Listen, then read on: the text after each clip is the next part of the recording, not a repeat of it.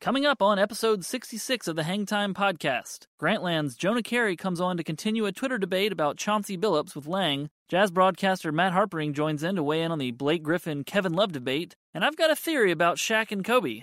Am I crazy? You'll find out on... Welcome to this week's play-by-play of the Hang Time podcast. Joining us now, Houston Rockets head coach Kevin McHale. I tell you what, for Vikings fans, Green Bay playing the Bears is like, do you want to get hung or do you want to get shot? With your hosts, Elliott Anderson stops it down behind his head. Sekou Smith and Lang Whitaker. The NBA's Executive Vice President of Basketball Operations, Stu Jackson, is joining us now on the podcast. I wanted to ask you, Stu, when players see you coming, do they get out of the way now? No, the worst thing that happened to me was caller ID. Sports editor of The Nation, Dave Zirin. Only the Knicks for $100 million would sign somebody with one eye and 2 microfracture surgeries. But shut my mouth. He's our most important New York Jew since Woody Allen. Now it's time for the tip-off. Greetings, Earth creatures. Sekou Smith from the Hangtime blog at NBA.com. Lang Whitaker in New York on the couch, rubbing the dog's head and drinking sweet tea. Coffee today. I'm trying to stay awake. Micah Hart, Jarrell in the booth. Gentlemen, welcome to yet another week of fun and foolishness here on the Hangtime podcast.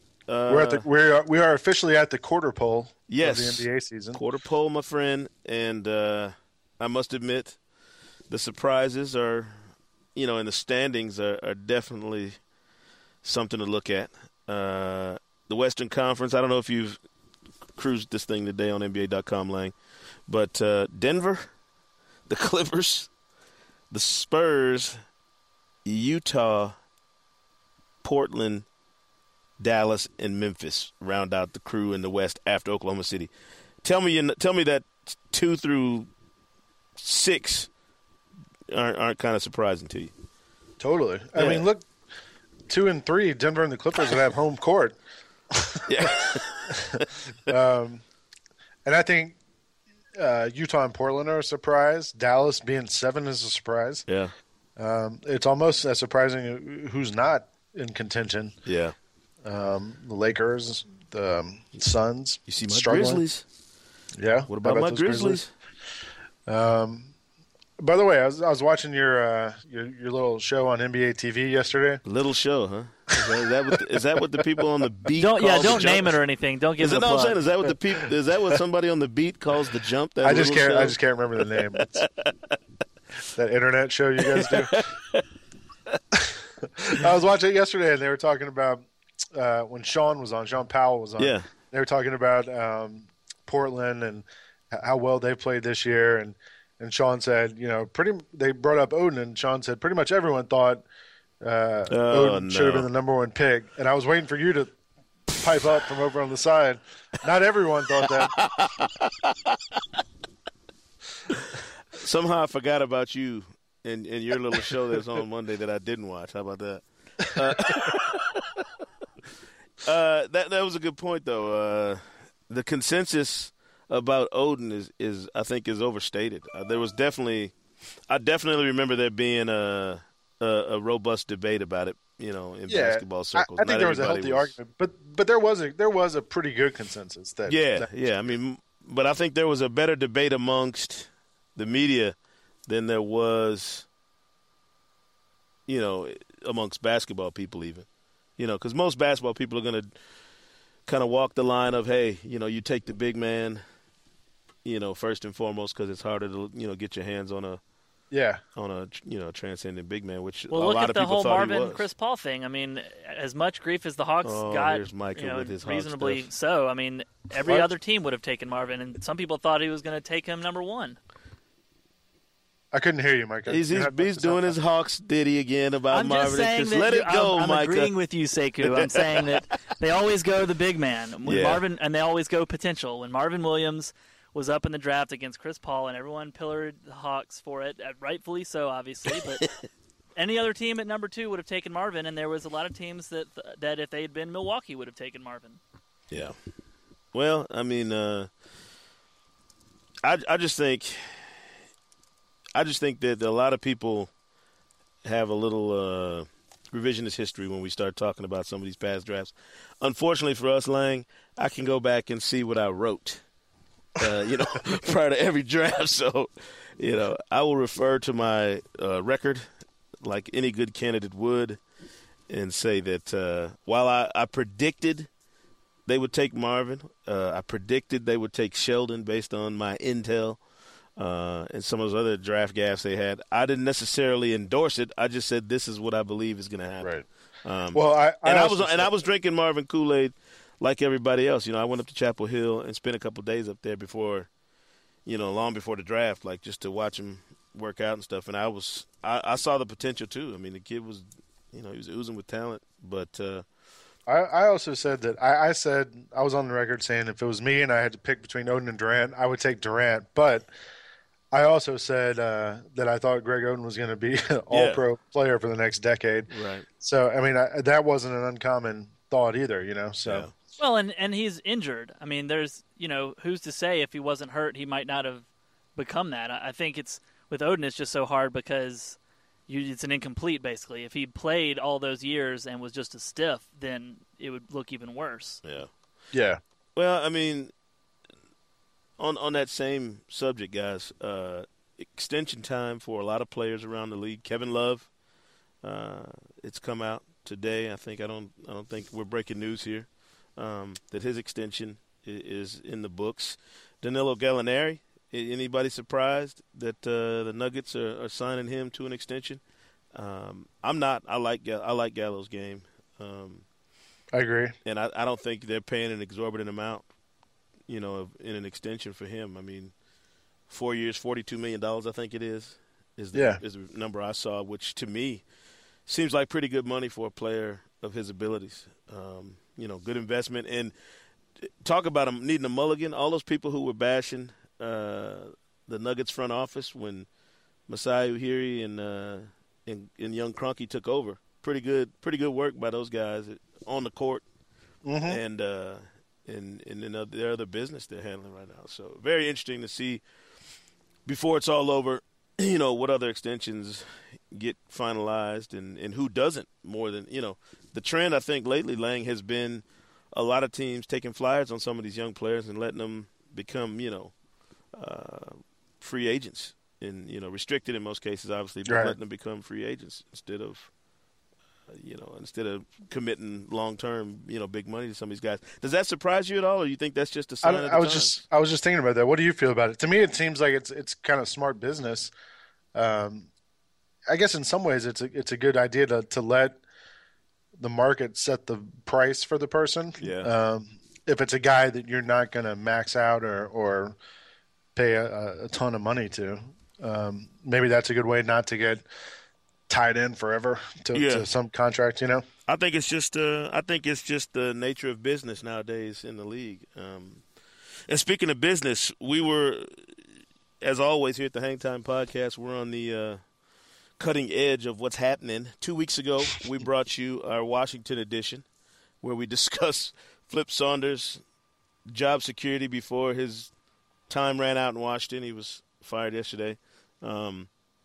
We wore the subject out, Lang, but I think we were on the money, in our discussion about it and saying that his time was going to be limited out there. So that's another piece of news to throw out there for people today. Well, also speaking of business, we have a guest coming on now who knows a lot about business and who was giving me the business on Twitter. A couple of weeks ago, we got into a discussion about Chauncey Billups, but coming on with us now, Sekou, is Jonah Keri. He's a writer for Grantland.com. He's written for lots of other people. He has a book, New York Times bestseller, The Extra 2%, which came out last year. And I think he's on with us now. Jonah?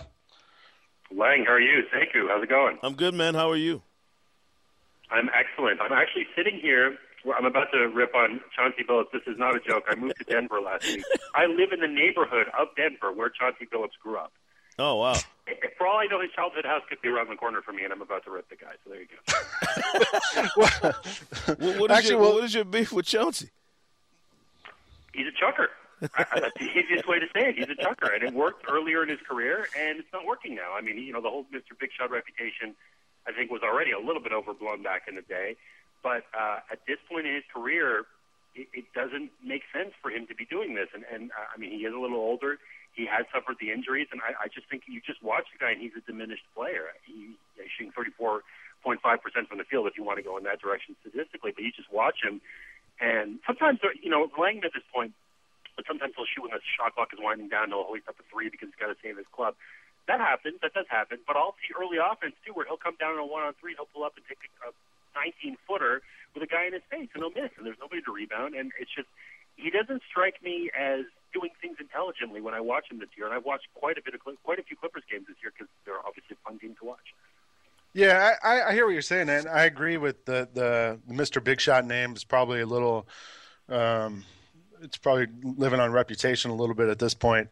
But I also think, I think he shoots second most free throws on that team, so he gets to the line a lot. And I think what he brings to the team maybe is not always measured in percentage, or is that too much of a cop-out for me to say that? Well, I mean, you guys are the NBA experts. I mean, I watch the NBA. I write about it very occasionally. So, it is hard to say. And I will say this. In baseball, when people put forth the argument about clubhouse leadership and all that stuff, I tend to be a little bit more skeptical.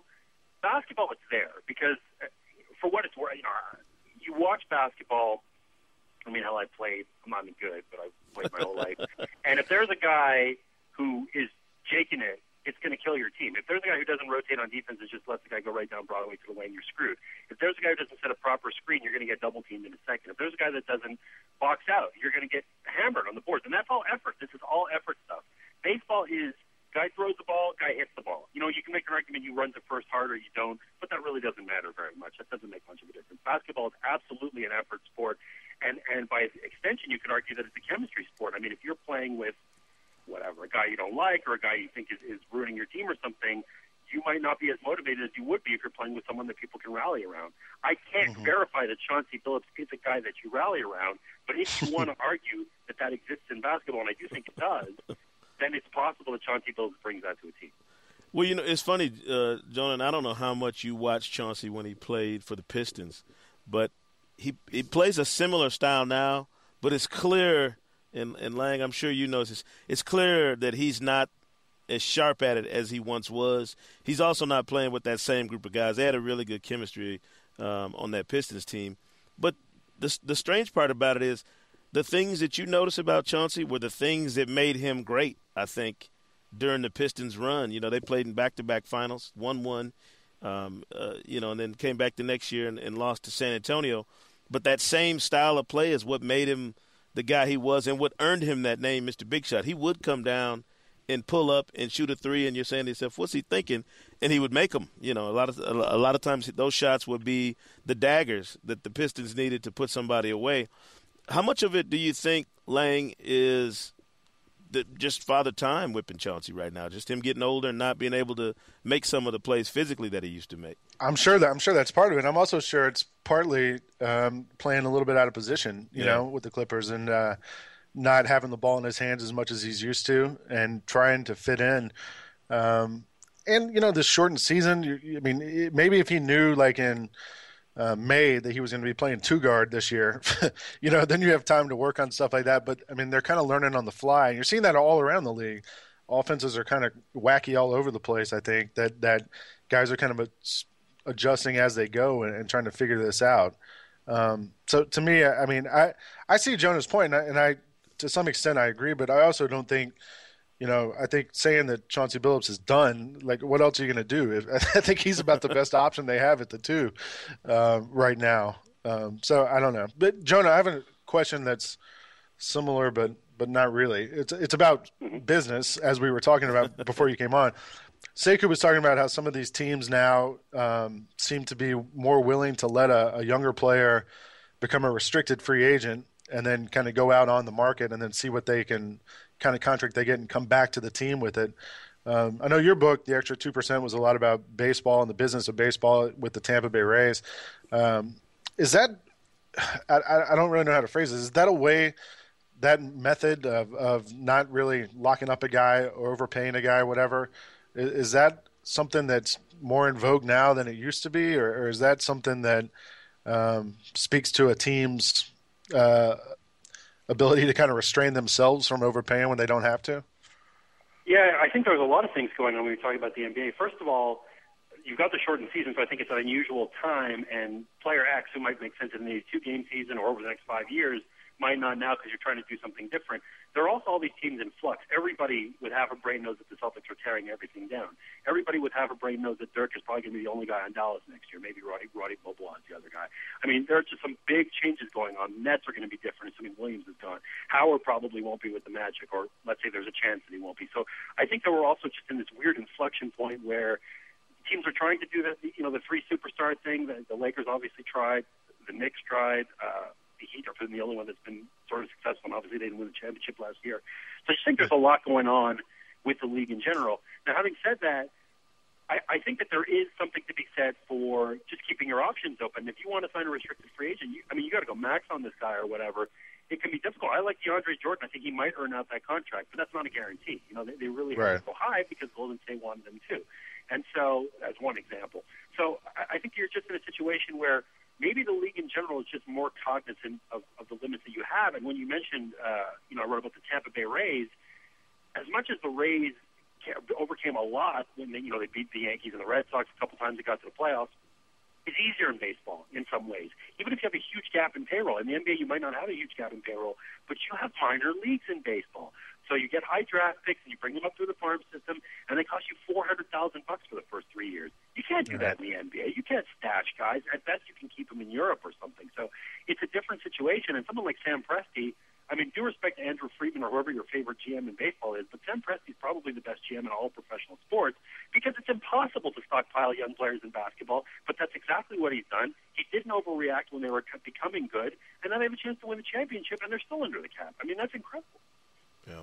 Jonah, do you think that there's kind of a change in general in the way business is going to be done in the NBA based on the new parameters of this new collective bargaining agreement we got? Excuse me. Or do you think that's going to sound good for a year or two, and then it's kind of teams are going to figure out ways to do what they always do, and that's the richest teams find ways to get their hands on the best players, no matter what the rules are. Yeah, I think there's always that. It's not just it comes from the teams, but it also comes from the players. If I'm not going to besmirch Indianapolis or Milwaukee or whatever. They're all fine cities. But, man, if I'm 24 years old and I'm a future superstar and I can live on the beach, I would do that. Or pay lower taxes in a particular state, I would do that. I think that this is all in play, and there are always going to be more desirable markets. So the key is, the way to overcome that if you're a team is you build such a great nucleus that you say, wow, I never thought about living in Oklahoma, and no disrespect to Oklahoma, but gee, I could play with Durant. That's amazing. I want to do that. And obviously San Antonio is the example of this. San Antonio is a fine city, but maybe you'd rather live in LA if you're a young guy, maybe not, I don't know. But they were good for so long. So you've got Parker and Ginobili and Duncan, and you could say, well, I'm player so-and-so. Maybe I'm not a superstar, but I'm a very good player. 31 years old, I can pick anywhere I want to go. I'm going to go there. So I think that that's the way to overcome this is I do agree with you, Sekou, that I think you're going to go back to business as usual. And Howard's going to pick his spot. He'll probably go to a quote-unquote bigger market, and I assume D will as well. And all this stuff is going to go down. So the only way to overcome that is you got to build a great team, and you got to be very patient. And, OKC is the example. Indiana's doing some interesting things, to be honest with you. I don't know that they're quite ready. I don't know that they have enough really high-caliber players, but there are some little subtle things that they're starting to do which makes them interesting. I live here in Denver. They're not a bad team at all. They got some good young talent. They haven't really – Nene, I guess they overextended themselves on that contract, but it's not too bad. Melo's gone, and they've got some possibilities. If they were to cash in 2 or 3 of those young guys for one serious go-to player, they all of a sudden could become maybe a borderline title contender. So that's the best you can do. Build a good team. You can't control your geography, but you can control how you spend the money. Right. One thing I wanted to ask you is, I think about a year ago, you and I were talking, and you were saying you were kind of getting more into basketball and the NBA, and you were watching it more. And I know you've kind of you have controlled your geography, and you've kind of lived in different places and been all over. Is there a team you root for, Jonah? Or is there, I know you're originally from Montreal, and there wasn't an NBA team there, but is there a team you rooted for as a kid, or that you root for now? Yeah, I'm a Celtics fan. My dad was a Celtics fan of the Russell era, and he watched those teams and loved them. And so when I was growing up, my dad was pretty hardcore, and I became hardcore. And I can remember I was born in '74, so just to give you an idea. And so they would show games on tape delay back in the day, like in the late '70s, because it just wasn't enough demand. So my dad would this is true. My dad would put me to bed at 7:30 or somewhere really early on a Friday night when I was like 5 years old. Wake me up at 11:30, and I would sit on his lap, and I'd take a sip of his beer or whatever, and he'd watch, I don't know, the Celtics and the whatever, maybe the Lakers, whoever was on TV, until, 1 or 2 in the morning. This is what I did. This was a normal thing for me. So, I mean, I write about baseball professionally, but I was a basketball guy. The only sport that I ever played was basketball. I stink at every other sport. I'm not great at basketball, but I can kind of hold my own. I really love those Celtics teams of the 80s, and that was always my club. I'm not quite as hardcore as I used to be for various reasons. I don't know, but I definitely follow the club, and I followed them through the Dino Radja years. I followed them through finally getting KG and winning another title, and I'll continue to do so now, even if they go through a rebuild. And Joel Anthony is still your favorite player? Joel Anthony, Montreal native. That's right. He does our hometown. My dad used to play occasionally. Bill Wennington would show up at the same park where my dad would play pickup. So they've actually gone toe-to-toe a little bit. Although my dad was a 6'1" point guard when he was growing up. Very good player. And Wennington obviously is cut from a slightly different cloth. Well, Jonah, I mean, if you're going to bash Chauncey Billups near the Park Hill neighborhood in Denver, you got to explain to us what in the world you did moving to Denver. I mean, did you just move out there strictly to badmouth Chauncey, or? No. I've never met Chauncey, by the way. By an individual. And he's, by the way, revered here in Denver. I was looking up rec leagues as soon as I got to town. So I got to find a rec league. And there are these, on the same website where you see, okay, men's basketball, da-da-da. There's these kids camps, and it's the Chauncey Billups that and the Chauncey Billups this. So he has a lot of respect here. No, my wife got a job out here is the reason that we moved out. But I've said to my bosses at Grantland that, I mean, the Nuggets, I'm going to go to games, and certainly I'll pay attention, but I would love to do something with Tebow next year. And this wasn't the reason that I moved out, but to be on whatever the Tebow beat while I'm covering baseball, while I'm doing my regular job, I think would be neat. Go once a week to the game and just kind of get a feel for the phenomenon. I mean, because I think there was at one point you said, well, maybe he's a little bit of a statistical fluke or whatever, but, a playoff game where he played where he looked pretty good. There are just things that he's doing pretty well, and he might have some potential, and obviously the cultural phenomenon is spectacular, and so I come in as an unbiased observer. I would love to be whatever, Grantland's Tebow guy. I think that would be a fun thing too. Well, I'll say this, Jonah, as a fan, I mean, as a guy who went to University of Georgia and is a Georgia fan, I spent a lot of time hating on Tim Tebow before he even got to the NFL. Yes. And he always killed us. Like, he always, people are like, oh, this guy wasn't very good in college. He's a terrible quarterback. And I'm like, well, he won a Heisman. He won 2 national titles. He's not terrible. He's just, no. I mean, he's just not a conventionally great quarterback. Hey, but before we let you go, I got one last thing. A lot of teams in the NL East making a lot of moves. Are the Braves still in it for next year? Yeah, I think it is in play. It's an interesting got pitching. I don't think the Phillies. I don't think the Phillies are going to be quite as good. Oswalt isn't a huge loss, but it is something. Obviously, Ryan Howard. That could be a major concern. He could be out for a while. Some of the other guys are older. The Marlins are good, but I don't think they're great. They didn't get Pujols, which would potentially put them over the top. The Nationals, had they gotten Fielder, maybe that puts them in a different category.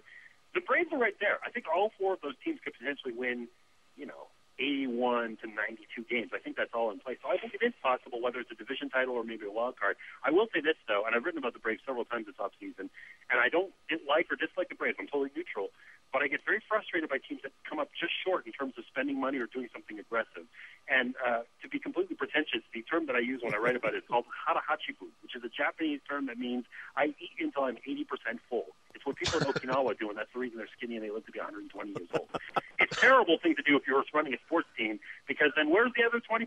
I want my other 20%, and the Braves don't spend it. They don't spend it in the draft. They don't go after the big free agents. They don't do it. And I think that they have the wherewithal to. They just choose not to. And it bugs me because I think the division is there to be taken, but they might end up being 2 or 3 games short, which has happened quite a few times in the last few years. Yeah. Well, we won it 14 years in a row. I know. Oh, wait a minute. No, you didn't win it 14 years in a row. You won it 14 out of 15 years is what you meant. And define it, Lang.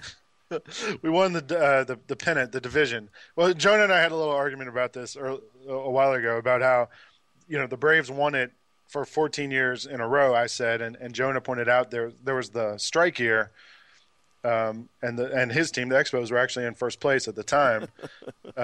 But my argument is that there was a strike, so nobody won the division. There was no division to be won. There was no World Series. There was nothing. So, it's all semantics. But let me put it to you this way, Lang. Okay, you still get to root for a fun team, and you have the other clubs in the Atlanta area, and you wrote a really cool book about Bobby Cox, and that's all great. I got nothing, man. My team is dead. I don't have a baseball team anymore. They're dead. So just grant me this one thing.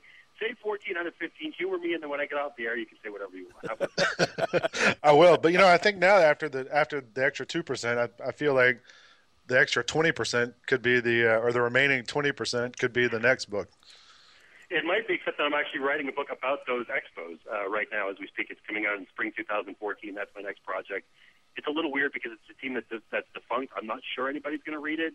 But, I mean, heck, I've already talked to cool guys like Tim Raines and Cliff Floyd and Tim Wallach and the former owner, and I've got about 200 interviews lined up to do this thing, so I think it'll be a lot of fun. Even if you don't know that much about the team or care that much about the team, it'll be some serious history.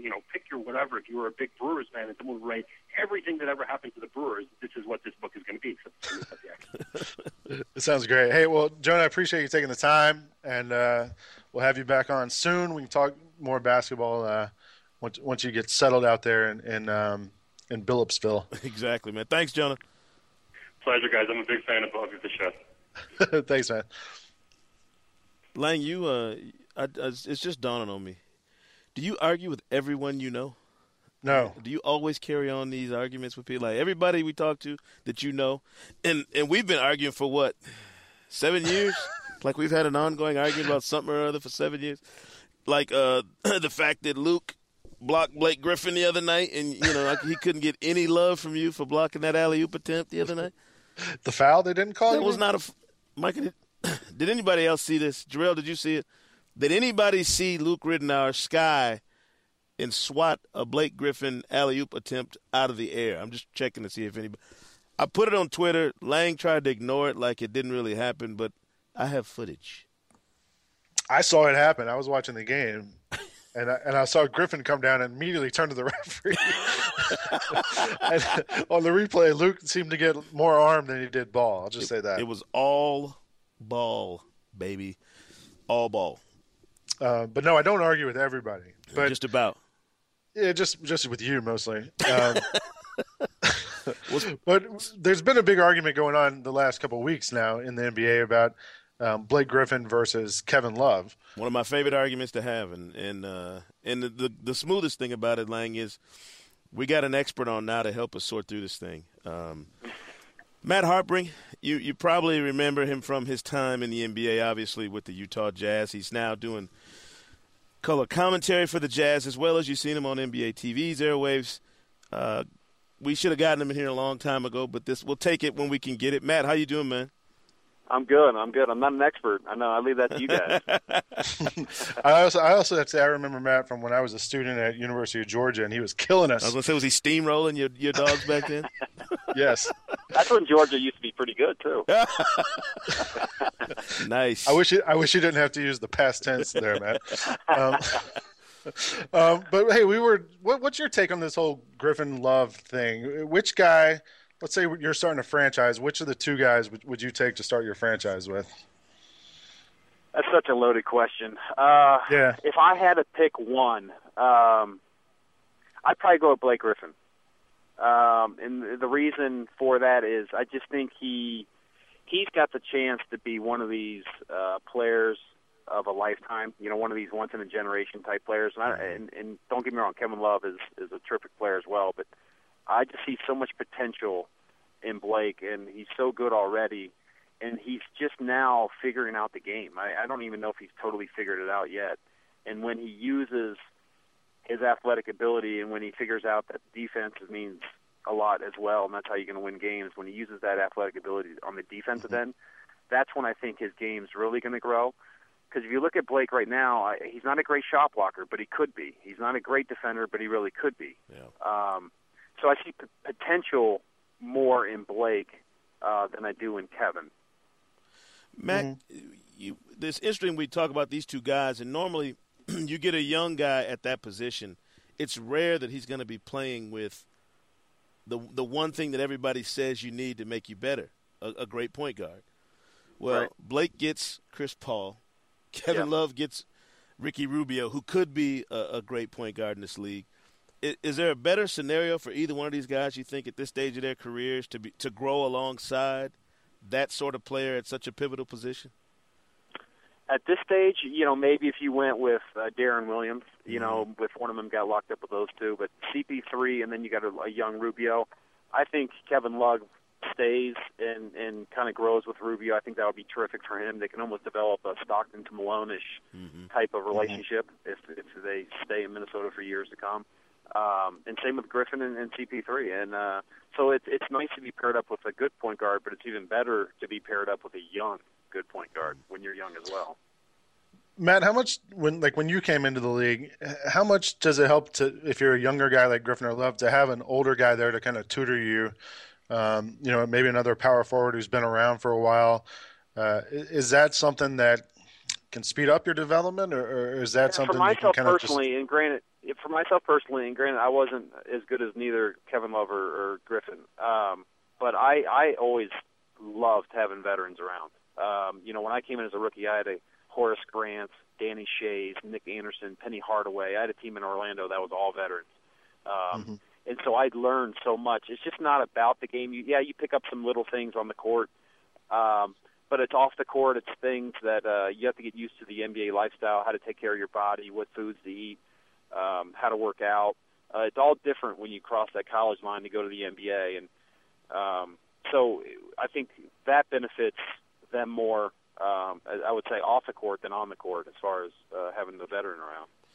Matt, for a long time, and certainly during your, career, there was this knock on young players that, they didn't understand how to work. They didn't understand what it was going to take to be great. To me, Griffin and Love kind of defy that idea that young guys don't understand the kind of work that has to go into trying to become great players. Do you see that? I mean, are they rare cases, or have you seen that maybe in some of this younger generation? And I'm talking about guys like Derrick Rose as well, Durant. Do you see kind of a change in that generation of players maybe that wasn't there with the Marbury generation and those guys that maybe came in between? Well, I think the other thing is when you heard that back in the day, it's usually coming from the old guys who don't want the young guys to take their jobs. And, so you get the older guys speaking out. These guys aren't ready to play. Well, yeah, they are. They're just they just need a little bit more experience. But you can just tell, like when guys hit training camp and they're young, the potential that they have in this league. And I think, it's just some experience you get is you have to have in-game NBA experience, and that you cannot duplicate. And I think with these guys are playing a lot of minutes, they were young, and they get a lot of time on the floor. That's why I think you're seeing such good play for them so soon. A lot of guys, and it used to be back in the day, young guys didn't play much, and they got 5-6 minutes a game, or they didn't play the next game, and then you kind of got your time in practice. Practice time versus game time, two different ways to grow as a player. And I think the young guys are becoming better and better because they're getting, like I said, more time on the court in a real live game than they used to. Mm-hmm.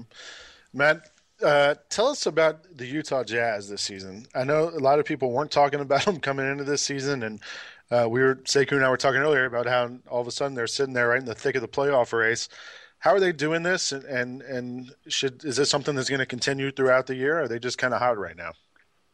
Well, they're hot right now. They have a couple factors that are going for them right now. One is the injury bug really hasn't hit them. They've been pretty healthy all year. And two, they're playing January at home. Their schedule favors them right now.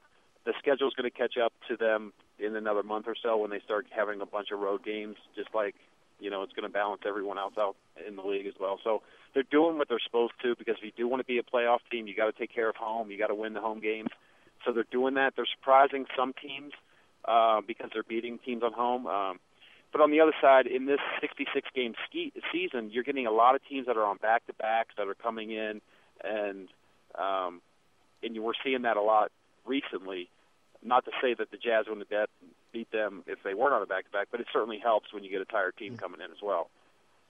But I think what you see with the Jazz is I think their record's a little bit better than what they are right now. but I do consider them a playoff team. Matt, if we had to pick one guy off that roster to throw in the All-Star discussion, which guy would it be from the Jazz roster? Millsap. Yeah. And I like Al Jefferson's numbers, and he's done great this year. There's no question about it. But if you watch the games every night like I do, the heart and soul of this team is Millsap. And he's the guy that's in crunch time that comes up with huge buckets. He's the guy that defensively goes against the best, other person's 4 or 5 man, and really has done really well. I mean, you look at his last 3 matchups. He went against Dirk Nowitzki, Blake Griffin, and Kevin Love, and he outplayed all 3 of those guys in the last 3 games. So, I kind of look at All-Stars in this league, how you do versus other All-Stars when you play, and that's why I got to consider Millsap up there, because he's outplaying other All-Stars. And I know the Jazz also have a lot of really talented younger guys. Like, I was out in Vegas this summer, and I saw this guy jumping out of the gym, and it was Jeremy Evans. Between him, Favors, those guys, I mean, do you think these guys, is this the foundation of this franchise for the next, 5-10 years? Yeah, Jeremy Evans is one of these guys. I'm trying to make a campaign to get him in the dunk contest. I think you'll see some awesome dunks from him. But you look at a guy named Enes Kanter. He was our 3rd pick of the draft. He's 19 years old. This guy's got a bright future. You can see his footwork's great in the post.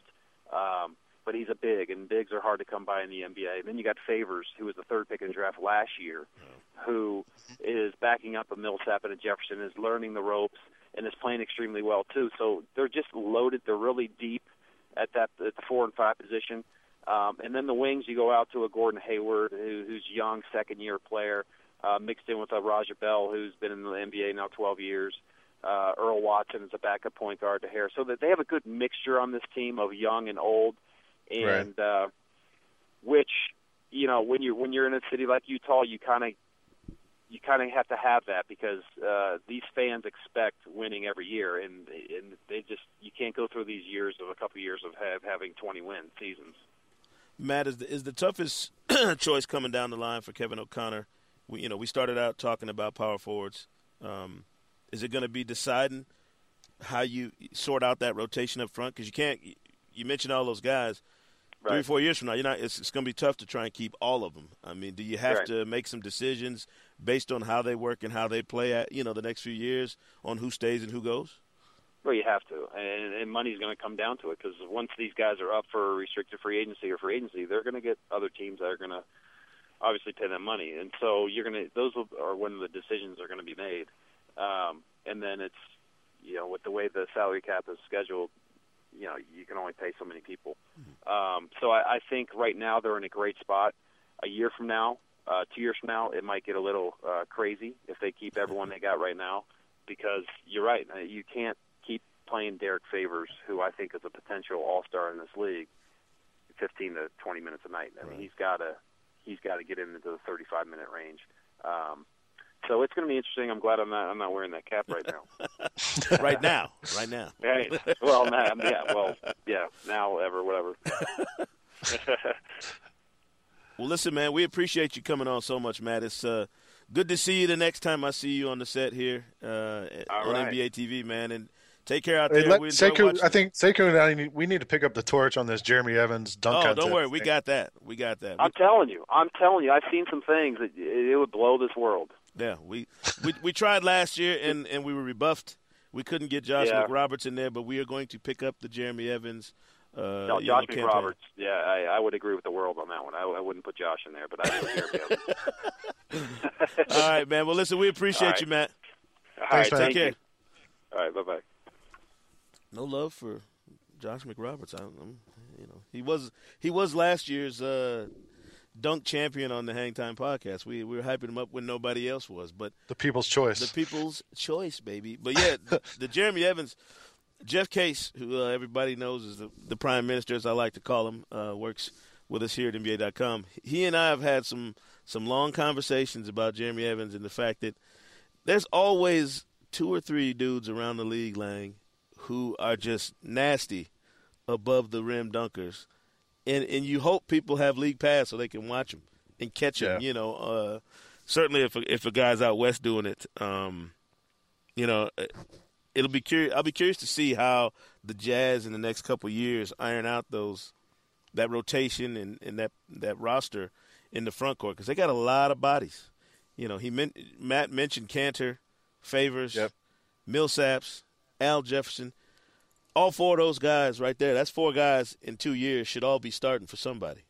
I mean, they moved Memo Okura and haven't really, lost a beat from that.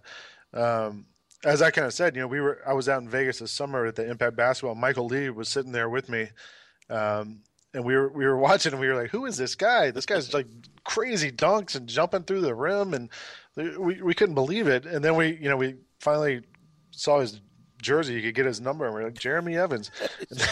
and we went up and talked to him after one of the games, and he was like, "Yeah, I'm just working really hard." He's skinny, but he's crazy athletic, and it was so much fun to watch. So I mean, I like watching the Jazz games now just to see if Evans gets in there at the end of the games, if they're ahead big or down big, and seeing if he gets some playing time. Just because you never know, if he catches a ball, he might jump over somebody and dunk it.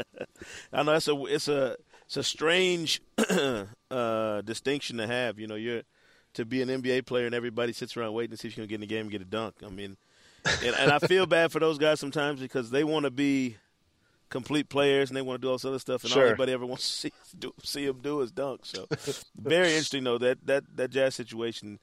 A lot of stuff going on. Before we take another step, I've been meaning to ask you guys' opinion about this, and I can't forget. Bruce Bowen gets his jersey retired in San Antonio. Surprise anybody at all? I know certainly for myself, I was surprised when I heard it the other day. I thought, man, Bowen was a great piece on a great team. But when I think of jersey retired, I never would have imagined Bruce Bowen from that Spurs era would be one of the guys getting his jersey retired. And I'm curious, does that startle either one of you? I'm not startled by it. I was a little surprised, but not completely. I thought it was kind of cool to see a guy who was mainly known for being a stopper, like a wing defensive player, get recognized that way. And I also think, that's the kind of thing that the jersey retirement thing is all relative to the city you play in and the way, and the way you're valued in that place. Yeah. And so to me, that's the kind of thing where you don't really – if Bruce Bowen had played for the Lakers, I don't know that they would have retired his jersey. But in San Antonio, what he meant, I think Popovich said, we couldn't have done the things we did without him or something like that. Like, they valued him a lot. The people loved him in San Antonio, and I haven't heard any big hue and cry from people in San Antonio upset about it. I agree with Lang. I think that it seems like it fits better in San Antonio for a guy like him to get his jersey retired than if he were in other cities or similar type players for other teams. I was hoping that they'd retire his bow tie. Well, I'm just curious. The reason I bring it up is because is Robert Horry's jersey retired anywhere? And if not, certainly somebody's got to retire his jersey, don't they? I mean, because he's not going to get in the Hall of Fame. But he's gonna get into his wonder years with more rings than almost anybody not named Russell or one of those old Celtics. I mean, I have a tribute to him on the All Ball blog. I know you're like the only person who shows him love. Yeah, I love Horry. He's one of the coolest guys to talk to. We always talk SEC football, basketball when I see him. He's a big Alabama fan, but I think if his jersey doesn't get retired by anyone, he's got enough rings. He's got the rings to make himself feel like he can go to sleep at night with his rings and not worry about his jersey hanging from somewhere. Yeah, I think so. Yeah, we had a 3D and Bones and I. We were all talking about it the other day, and Jared Greenberg on the set at the Jump the other day. We were talking about jerseys retired. There are traditions for retiring jerseys. Like I was in Chapel Hill one time at the Dean Smith Center, and I didn't realize that if you made any All-American team while you played at Carolina, you got your jersey retired. Like, literally, if you make the Slam magazine first-team All-American in North Carolina, you're getting a jersey hanging from the rafters, which to me is pretty smooth, because it at least recognizes your accomplishment, whatever it might be or for however long it might be. But you don't walk in the NBA arenas and look up and see tons of jerseys hanging. You know, that's a very specific group that make that.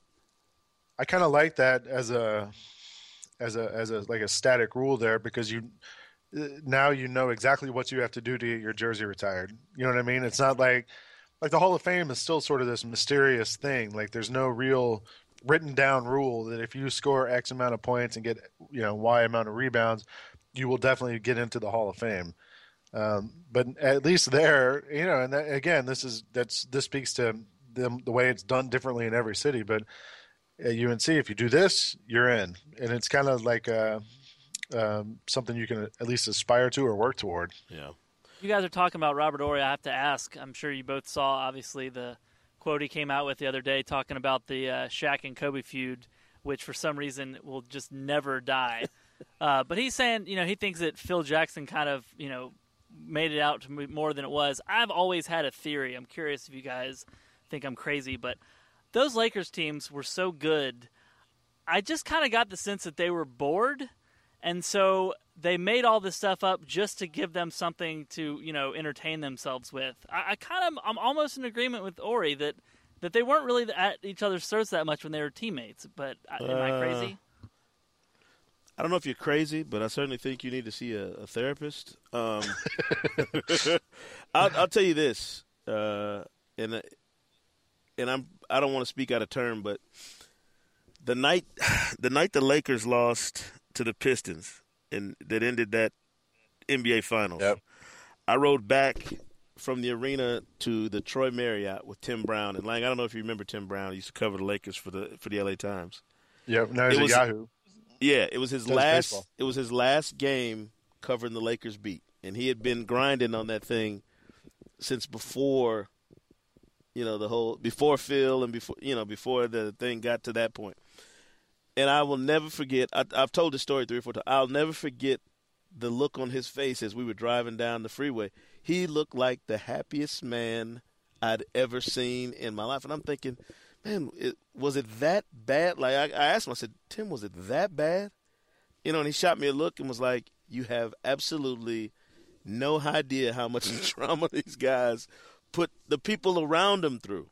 So I think this notion that Kobe and Shaq were putting on this big ruse for everybody is probably a little the word naive is strong, but I think it's probably a little foolish of us to assume that they could have made all this up just for somebody's amusement. And that doesn't mean that they want to break each other's necks every time they see each other.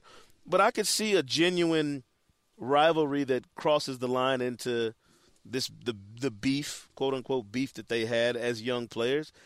It's tough when you're that driven, that confident in your own abilities, that accomplished even at those young ages, to not want to share that with another guy who you might think, and this is what I think. I think both of them acted the way they did because they realized they were on each other's level in terms of these are two of the greatest players to ever play. They didn't want to share, and I'm maybe that's what drove them. Maybe that's what kept them on edge. I don't think that it was fake. I'll say that. So what you're saying is Mike is crazy then. Listen, Shaq is clever. I'm just saying. I think there was too much. He was in movies. He's got a lot of Hollywood connections. There was a little too much vitriol for it to be fake. And look, if it was fake, it's been going on a long time. Yeah. Like that's you how guys did a dedicated really they good are. job. Micah probably thinks we didn't land on the moon either. Yeah, exactly. Yeah, it can't be proved. Yeah. I will say this, though, about both Kobe and Shaq, is they've handled it much better than I thought they would in these later years, because there was a time when I thought, man, these dudes are going to have to fight every time they see each other. They got, remember when Shaq left and went to Miami?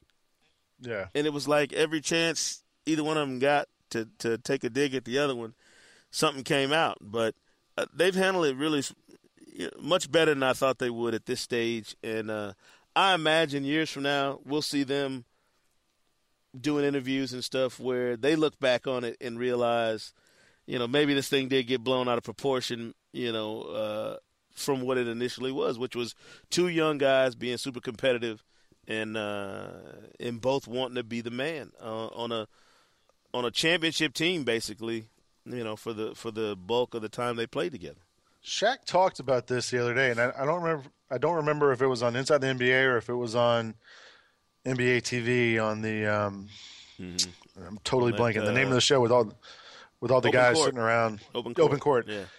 And they asked him what the relationship was like, and he said now it's like he said if he sees Kobe or the kid or Kobe's kids or he's Uncle Shaq, and they have a good relationship. And they were able to kind of get past all that. But I do think at the time it was very real. I did a story. I remember I went out to L.A. It must have been like 2002 or 1 when all that was kind of just starting to pop off. And I talked to Shaq, and he was he had one of the greatest quotes. I remember I said something about who's the man on this. And he said, "I'm too big to ride in the backseat of anyone else's car." Well, it's weird. I was at Shaq's house the day of his retirement party, and that soundbite you're talking about might have been from that day. 3D was doing a sit down with him in Shaq's media room, and he asked the Kobe question. It was one of the first questions he asked. I stuck it up on the blog the other day. It was on the post about Ori's assertion that this thing was, more fabricated than anything else. And I thought his answer that day, the day he retired, that he gave to 3D was as good and genuine an answer as I've heard. And it's along those same lines, Micah, I won't call you totally crazy, but you are definitely in the conspiracy theory mode. I'm sure you're going to walk out of here and be looking over your shoulder every 2 seconds or whatever. Not crazy, but on the path, my friend. On the path. I just want to say that I thought what Jonah was talking about, having waking his kid up at 11:30 at night to watch games. I am absolutely on board with that. Listen, I've seen your handiwork with the kid with baby Hart. You don't need any assistance in dispensing the craziness. I don't know if you've seen it, Lane. You got to check it out. Mike has got issues, man. Mike has got problems, man. We got to get him some help. Well, we need to absolutely thank our guest today, Jonah Keri, writer for Grantland, host of his own podcast, by the way. Was fantastic. First time I had a chance to talk to him. Lang, as always, has interesting friends. I don't know why they're friends with him half the time. And I include myself in that group. Matt Harpring, color commentator for the Utah Jazz, and you've seen his face on NBA TV, coming on to help us chop up the whole Blake Griffin-Kevin Love debate, which I'm assuming we'll revisit that in the coming weeks. All-Star coming up. If both those guys don't get on, I'll be stunned, so, maybe not then. But I almost feel bad again. We had the discussion and didn't even mention LaMarcus Aldridge, who I'm sure that his legion of fans will be alerting us to our folly, and so we may have to revisit it sooner rather than later. But Lang, All-Star is coming up, so we'll definitely get to yapping about All-Star in the coming podcast. But get out to the arena and see the Knicks and the Mike D'Antoni-led Knicks here in the next few days, because I'm not sure how much longer it's going to last. I want to make sure somebody's there to record the action. Well, I think it's funny that there's a lot of talk about Carmelo last night. He only made one field goal. I mean, no field goals. 0 for 7 from the field, 1 point.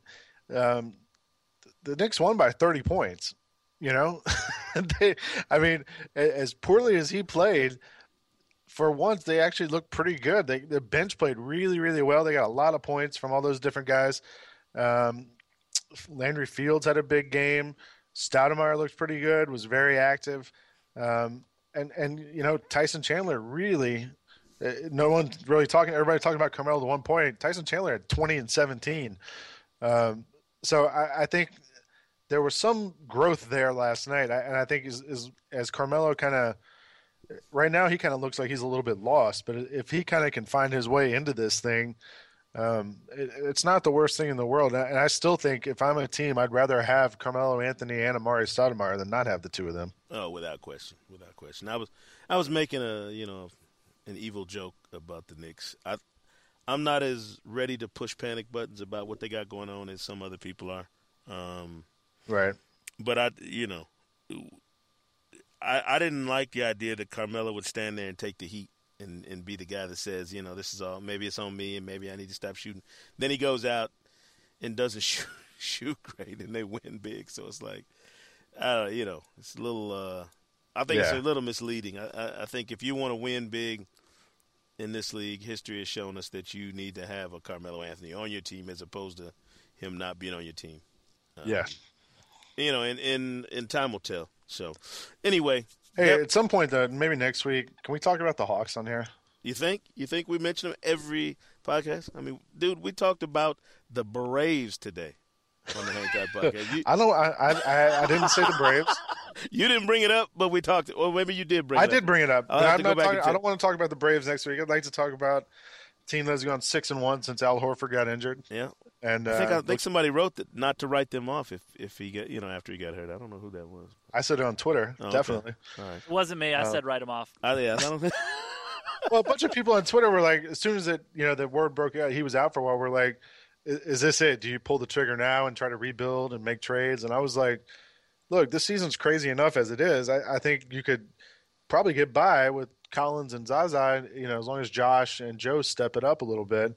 And they've looked pretty good. Like, these last 7 games, I think they've looked pretty good. Tonight's going to be a tough one against the Spurs at San Antonio, and I think they haven't won there in something like. Hadn't won there since you were in high school or something ridiculous. Probably. So but Heinrich is coming back, and they're getting some players. I think they're going to be okay. Yeah.